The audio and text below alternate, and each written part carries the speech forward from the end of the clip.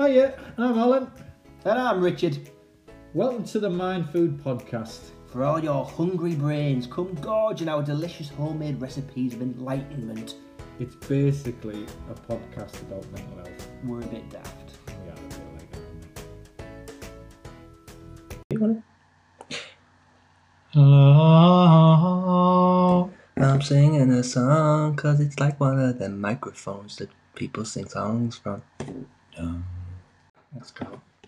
Welcome back to the podcast. It's been a while. We've been furloughed for 4 months. We decided to furlough ourselves. We didn't get paid because we don't even get paid for this. So we can't even claim on the government, can we?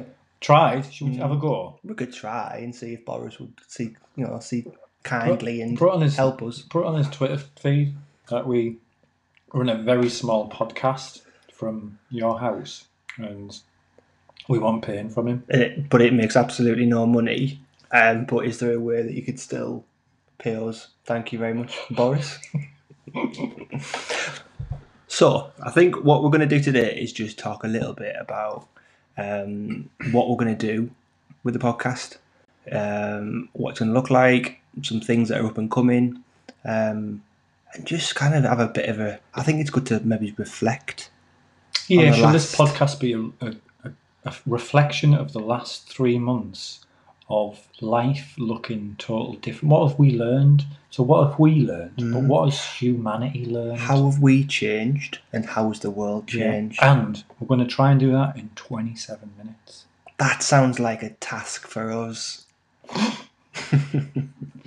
So what we're probably going to do over the next kind of couple of months is bring some people in, some local humans, so they can just... Some of them will be experts in their fields. Some people will be... What fields, Alan? Saltskill Field. Yeah. For you who don't know Saltskill Field, it's a local area which is a massive playing field. Wow.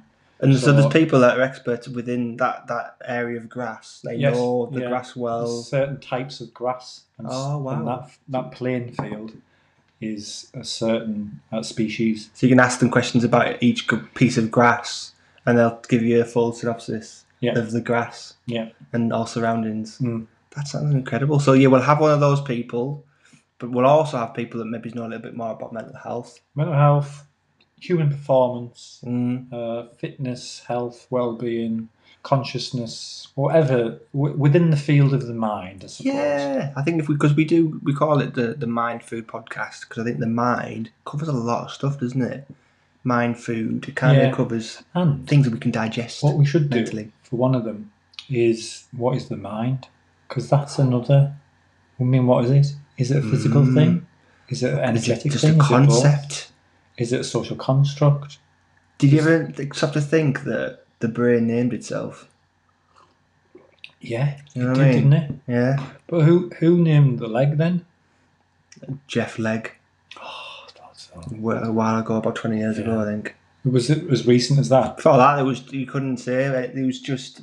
I've hurt me.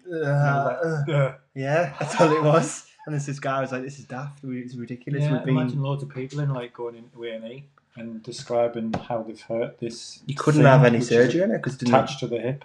Just couldn't get it. You couldn't describe what you'd hurt. Fascinating. Yeah. So that's what we're going to be doing over the next kind of couple of months, is bringing people in and having some. Yes, some of our podcasts have been a little bit silly at times, but we'll be having some serious conversations, won't we? Yeah, with humour into it. Yes, merging humour into the seriousness of conscious conversations. Just like a stand-up comedian would see the silliness in every serious situation. Yeah. There's always that lighter side, isn't it, to kind of mental health. So we'll be talking to people that might have had mental health issues, that are kind of going through stuff themselves. But I guess it's about flipping it a little bit. So not just going down the mainstream way of kind of trying to understand it as an illness or a problem or kind of negative. Isn't it boring? Yeah. Well, that's helpful, is it? No, because it's like if you look at we work in the field of mental health and everything is illness driven. It's an illness narrative and everything has to be diagnosed, fitted in a box. And do us humans fit in boxes all the time? Do we need to fit our minds, which we don't even know what they are, into a physical box? Yeah. And to it's always that kind of fix it mentality, isn't it? To kind of people need to kind of go from a state of kind of illness and kind of disruption to a state of order. You kind of just seeing it as the negative straight away, aren't you? Rather totally. than what are the positives here and kind of strengths. And if you see something, if you see kind of your mental health completely negatively, it's not a great place to start, is it? No, because then you're seeing it as a I read a good thing a while back, and I think I told you, Rich, about. So yeah, there was this photojournalist, and his research didn't start with diagnosis of mental health problems. He was just going around the world understanding people's life experiences, and he stumbled upon voice hearing experiences. And what happened was he was intrigued by how certain cultures and societies fitted voice hearing into this weird negative box. So he decided to go across the world and understand from different cultural perspectives of what voice hearing is and how people perceive voice hearing experiences. So he started off in, I think it was like South America, so in like indigenous tribes, and then in kind of big inner city areas, and so in more less developed areas, they saw voice hearing as a gift. So you were gifted with this. So if children said to their elders, I'm hearing this voice, it would, you've got the gift of voice hearing, or whatever the narrative was. And then there would be assigned like an elder mentor or a guide to guide them through this gift that they had. And when he went to more developed countries, what he found was that, particularly in the West, his children were hearing voices.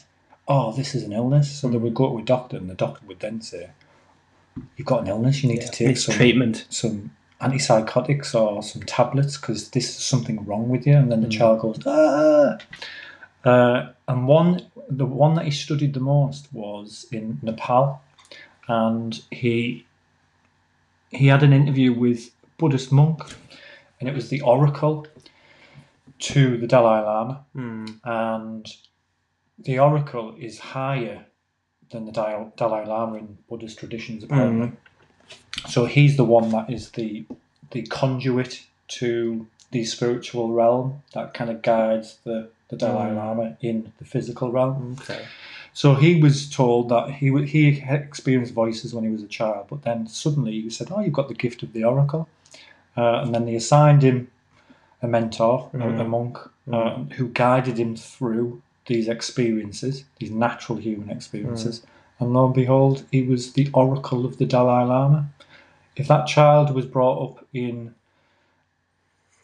New York, or London, or any Western country, then would he have been would he have been who he is today? It is that kind of the society that you live in, the bubble, kind of frames your experience, doesn't it? So wherever you grow up in, however that society sees that experience is how you're gonna see it. So if they see it as an illness, you're gonna grow up thinking, this is bad, I need to get rid of it. It's a sign that something's wrong. And that's it. Yeah, there's a lot of people out there that actually kind of have.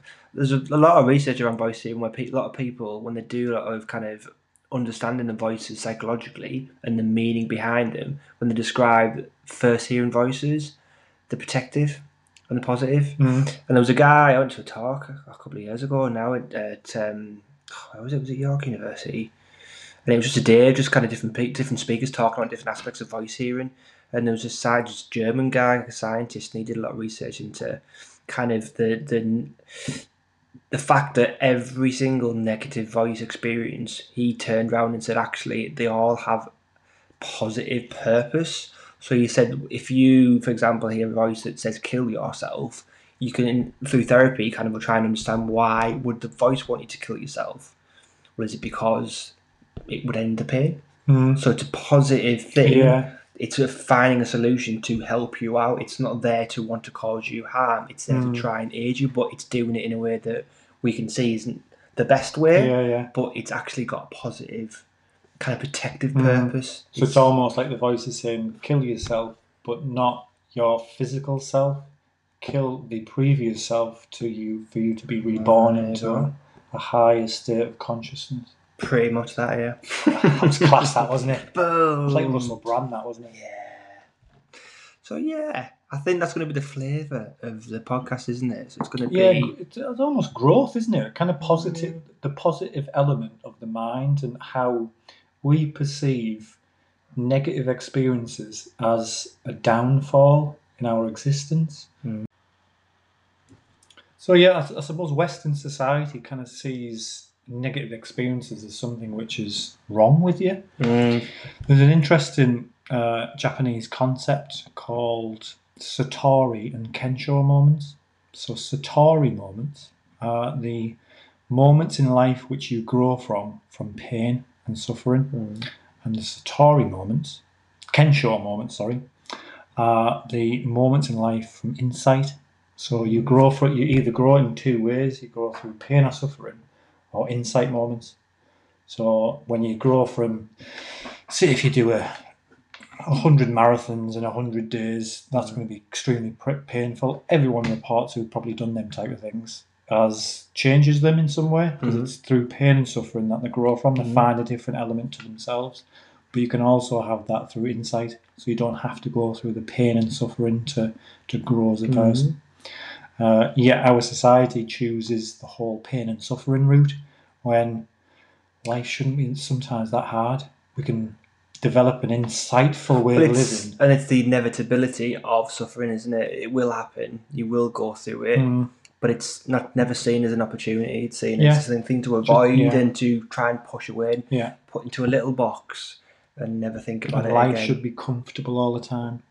And the wisest kind of well-rounded people that have gone through a lot of stuff. You read any autobiography of any famous person that's kind of inspired the world or done something positive, it isn't a boring read of nothingness, is it? There's like loads of people who've gone through crap.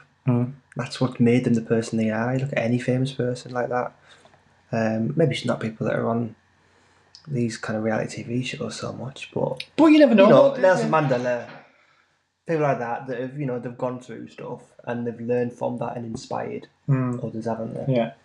But you could go down. You don't have to think of the big characters of like humanity, do you? Your Joe Bloggs down the end of the road who's gone through some really bad shit could have inspired someone else on a local level. It doesn't have to be a global level. The butterfly effect, isn't it? As in that small person who brought his child up and struggled all the way through his life and didn't really, what society would say is maybe do much with his life. That next person who we brought up was Nelson Mandela. Yeah. You know what I mean? So it's that effect, isn't it? That's them small things then creates absolutely. Bigger thing.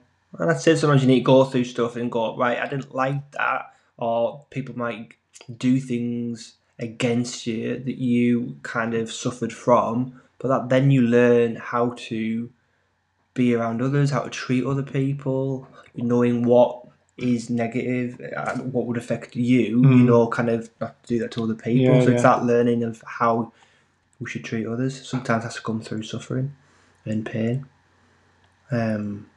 All like old stuff. Look at, I don't believe in kind of lots of the Bible says, but the story of Jesus is about suffering, isn't it? The guy was tortured. He was put through the mill, wasn't he? But it's there to say that he needed to go through that for positive reasons. Yeah, exactly. It would probably be boring if he just chilled out in the desert. Yeah, and dishing out fish and chips to everyone. Yeah, wouldn't be a good read, really, would it? No, just went to Nando's every Friday with his mates and just lived out a very stale existence. You have to go, and you look at pop culture. You look at any film where there's a hero. There's I don't know what it exactly is, but there's the circle of the hero, isn't there? So there's that kind of way he starts off. He's kind of naive, and he meets adversity, and then he needs he's the apprentice, isn't he? So he's and always needs a teacher he then replaces the master, and then. But there's always that journey of the hero is through adversity, and then he'll eventually might have a setback, then they overcome another adversity, and then they're kind of at the end of it they've succeeded, and that's there is a certain model, isn't there, that all films are Greek, it's from ancient Greek mythology, isn't it? Like Star Wars as well. Yeah. Even romantic comedies are based on it. Mm-hmm. Yeah, people need to come to some kind of mischief. Yeah. And we wouldn't watch it if that wouldn't inspire us, would it? No. We wouldn't feel for that person and go, wow. Rocky. Yeah, classics. Everyone loves Rocky, and you think it's just the underdog situation. Is that we want to see someone grow from suffering. The only one I would say is quite controversial. It would be something like Jaws, if you felt that Jaws was the star of the show, because he dies in the end, so he doesn't really win. No, he's not a hero, is he? But he's not a villain, because like villains have to be conscious of the villainesque, don't they? Where he's just a shark. He's not completely sentient and self-aware. No. So I think it was that film was just animal cruelty. From beginning to end. Yeah. Because what I think was the point in it? Even when he was eating the swimmers at the beginning, food for him. He was just doing his job, wasn't he? He was just hungry, and it was portrayed in a horrific way, in like a horror film way. Yeah. And he wasn't a horror film. He was just a shark doing a shark's job. Exactly. And then imagine change the music, doing like a lovely kind of romantic, because it was a dark night, so he might have been having like something to eat with his wife shark, and he's like, "Oh, it's a snack up here. Let's eat this together. Let's go and get that." Like we pick, I suppose, what if like a tree, and it's apples, where we pick an apple off the tree and bite it and say to our loved one, "Oh, look, I'm biting an apple. Look at me." We've just picked a baby off a tree. Yeah, well, it's the sex organ of a tree, isn't it? You just ripped their sex organs. I've just ripped the testicles of a tree and put them in my mouth. Yeah. That's Jaws. Jaws is just horrendous. I'm going to make a complaint. Ofcom. Was it 20th Century Fox? Just go the whole way to the government. Shocking. And ask them to stop Jaws ever being produced again. Stupid film. Anyway. So suffering. I read a thing a while back. It's off subject, but not off subject. And it's about consciousness. So how films and books from people's imaginations. Mm-hmm. But where do imaginations come from? Mm-hmm. So the theory is imaginations come from consciousness, higher intelligence, the energy around us that is fed into our subconscious minds as an imagination, but it's a message from not the future, not the past, but from consciousness in itself. So the theory is films and books is consciousness informing itself. So when we look at all the movies that are out now and books that are out on disasters, where humanity's going. I was listening to something quite weirdly kind of similar on the radio, and there was a scientist. It was a couple of days on like local radio, and there's a scientist talking about songs, and he studied for the BBC. I think he was studying for. He studied the beat of a song, and I can't know what it's called, but there's a way of measuring the happiness of a song, and it's something to do with beats per minute. Like your heart rate and the melody as well, and they can kind of quantify it. And he looked at like over like the last kind of 15 years of kind of what the average kind of beat per minute and happiness grading of songs, and you can know that when bad things happen, so kind of when the Twin Towers went down, the financial collapse in 2008, the increase in beats per minute and happiness of songs in that year and the years preceding was higher, right? And then it took a lull as things kind of got easier, and then just recently with the virus, it's gone back up again. So it's almost that like when we're in stressful situations as a society, we've then kind of sought out to produce happy music. Yeah. So music now is slightly happy and upbeat, whereas we're not listening to Adele anymore, are we? And like that's just kind of a few years ago, because now we don't need her. We need kind of happy music. I suppose depressing music is a time when humans feel safe to go into to be that low zone. And depressed. It's okay to feel this way because I'm all right. Yeah, the world's safe. It's not at the moment. We need to feel upbeat, don't we? It's like a protective mechanism. So maybe there is something in there. Yeah, of course there is. There's a astrophysicist, a quantum physicist guy called NASA Harriman. Don't know if you've heard of him. No. And he has like this diagram where, say, if we're in the middle as a ball. So imagine it as a ball, and then like a infinity loop. So we would see that as the front of it, the front loop being future, the back bit being the past. So two loops, and then we're in the middle as in present. And what he says, that's just consciousness. So there's no future, there's no past, there's just present. And we're in the middle, but it's almost like we're traveling forward, but consciousness is feeding back. So if anyone wants to look it up, just Google Nasser Haramein, is his name, and he's got loads of YouTube videos. It's almost like the channel on YouTube called Mindvalley Talks, and he does that talk in there, and it's just basically consciousness informing itself of itself. Well, it's time, isn't it? We see time as a linear thing, so we look at the dinosaurs are in the past over there, and then people in kind of on hoverboards and stuff like that are in the future over there. It's this linear aspect of time, isn't it? We can only imagine that in our heads when time doesn't really work that way. It's kind of quantum, isn't it? And how we think and our consciousness affects time, doesn't it, in space? And it is strange. Very bizarre. Very bizarre. As it's that we just don't understand it yet. I don't think we know anything. We don't. Really, do we? Will we ever? There's the idea that we'll never, because the horizon will always be there. Yeah. And we'll go towards it, and then it just keeps dipping away from us. It's almost, isn't it, like when we look, because we do look down on other species. So we look down on a dog because it's our pet. Oh, you're dead clever, you. And, just give me your paw. Oh, look how clever it is. And we almost like patronise it in a way. Can you imagine right now we're having this, what we would think is a very intellectual conversation, and there's a higher intelligence going on above us. So God's just in this other realm, but you can see me and you. He'd be laughing his tits off at us. What are you talking about? What they're going on about? They think they know what they're talking about, but they're speaking gibberish. It's like a clue. If we watch two babies, like two 2-year-olds talking to each other, you go, "Oh, that's cute." Yeah, that's what they just garble into each other. That's what we're doing basically to some higher sentient being. But it's like, it would be annoying. I think if aliens did come down, they'd probably just get annoyed because it's like someone going to a house of a person that's just totally left it like in an absolute state and doesn't really know how to look after themselves or the house. They'd come and they'd be like, "What are you doing? You're not even clever enough to look after this planet. You think that you've got these little rockets that land on the moon once every 30 years and you're some kind of clever species." Yeah. But we'll still talk gibberish until we're told otherwise. And who's going to tell us? The sentient kind of alpha being. Yeah, but even if he does say it was, we wouldn't understand it. What are you saying, mate? And you wouldn't anyway, because it's just fun, innit? Yeah. It's almost like this is probably our version of playing a musical instrument.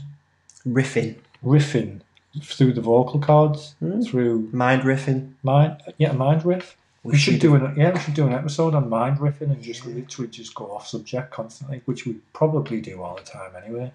We just drift from subject to subject, but we're almost like two grown men with ADHD who can't really focus on one conversation.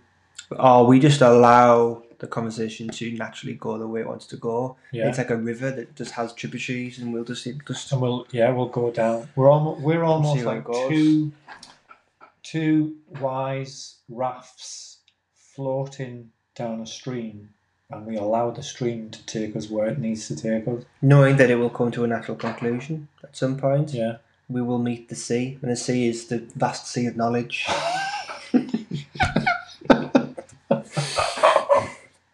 Which we'll probably never get to. Yeah, I think whoever's listening to this, if just turn it off. We must be doing your head in. I think if you are listening to this, then you must be like-minded people, because most of this conversation has been there's bits to it which are informing, but most of it is It's just a bit weird, isn't it? Yeah, but that's not a bad thing to just kind of, and it's made sense. We wandered off to things that kind of make sense. We brought it back, haven't we? It's almost like we are on that stream, them rafts, and we're allowing consciousness of the stream to take us where it needs to take us to find that sea of knowledge. We've just picked a few daisies off the bank. Exactly. We thought, oh, look over there, isn't that beautiful? Come on, Richard, let's go and pick them daisies. Let's make a daisy chain. Nice. Yeah, that's what it probably is. So the deviations of the subjects is the daisy chain building. You need that. I think if we just talk about just the subject of, I don't know, whatever we're going to talk about in terms of mental health and mind, and didn't have those little deviations, it would just be quite a boring, sensible, safe conversation. And the mind, but it can only concentrate for so long. You give it 10 minutes, you can concentrate on a subject quite easily. After that, you'll wander. So we're just kind of replicating the concentration span of our listeners. And Nat. Yeah. But is it, thinking of that, you look at concentration, don't you? And particularly like meditation and highly focused tasks and how the brain needs to be focused doing them things. But you think, is the brain's natural state to wonder?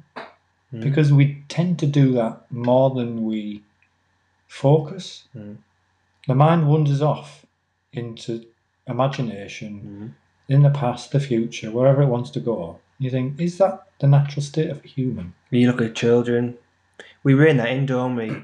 So kids are very good at just, I mean, I've got a 2-year-old and she'll just go physically and mentally. She'll be in one thing and talking to you, then she's off, bored, next thing, and she'll wander and just create and stuff like that. And we're taught to, as adults, to focus in on a task and do that for 8 hours a day and then go home.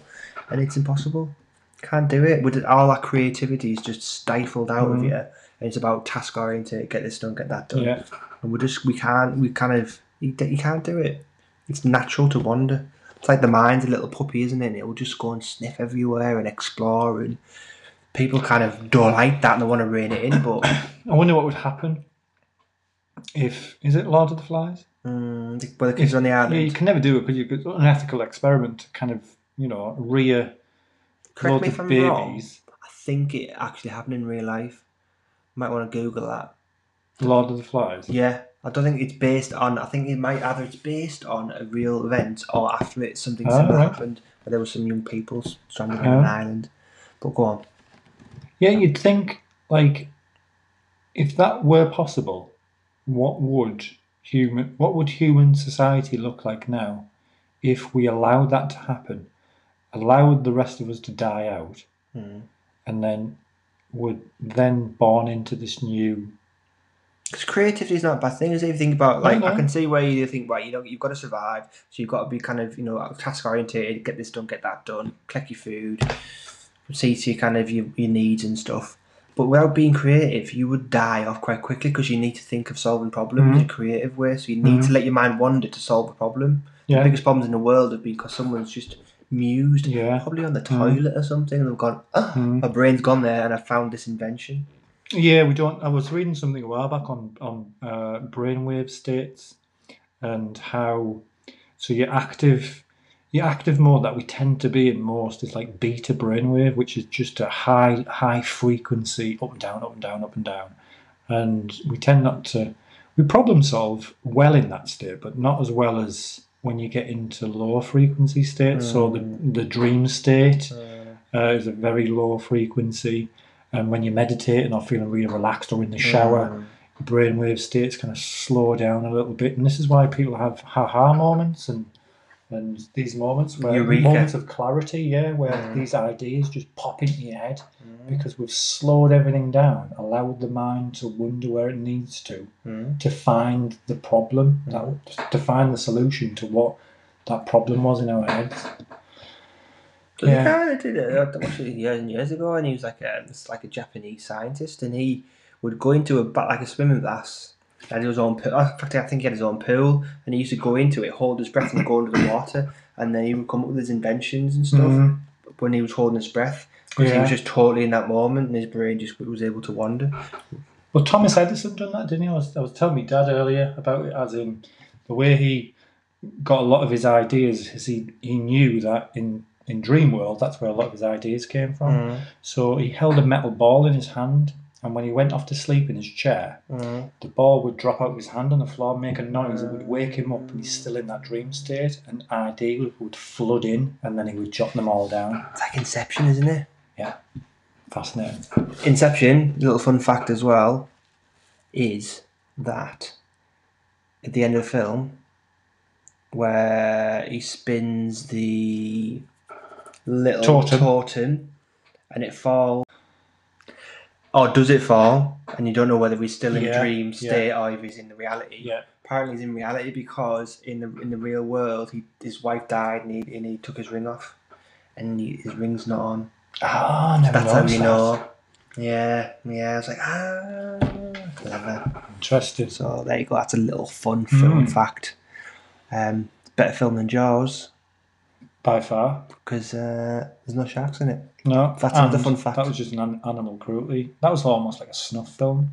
I mean, you could call Inception a dream cruelty because you're invading someone's dream, and that's naughty.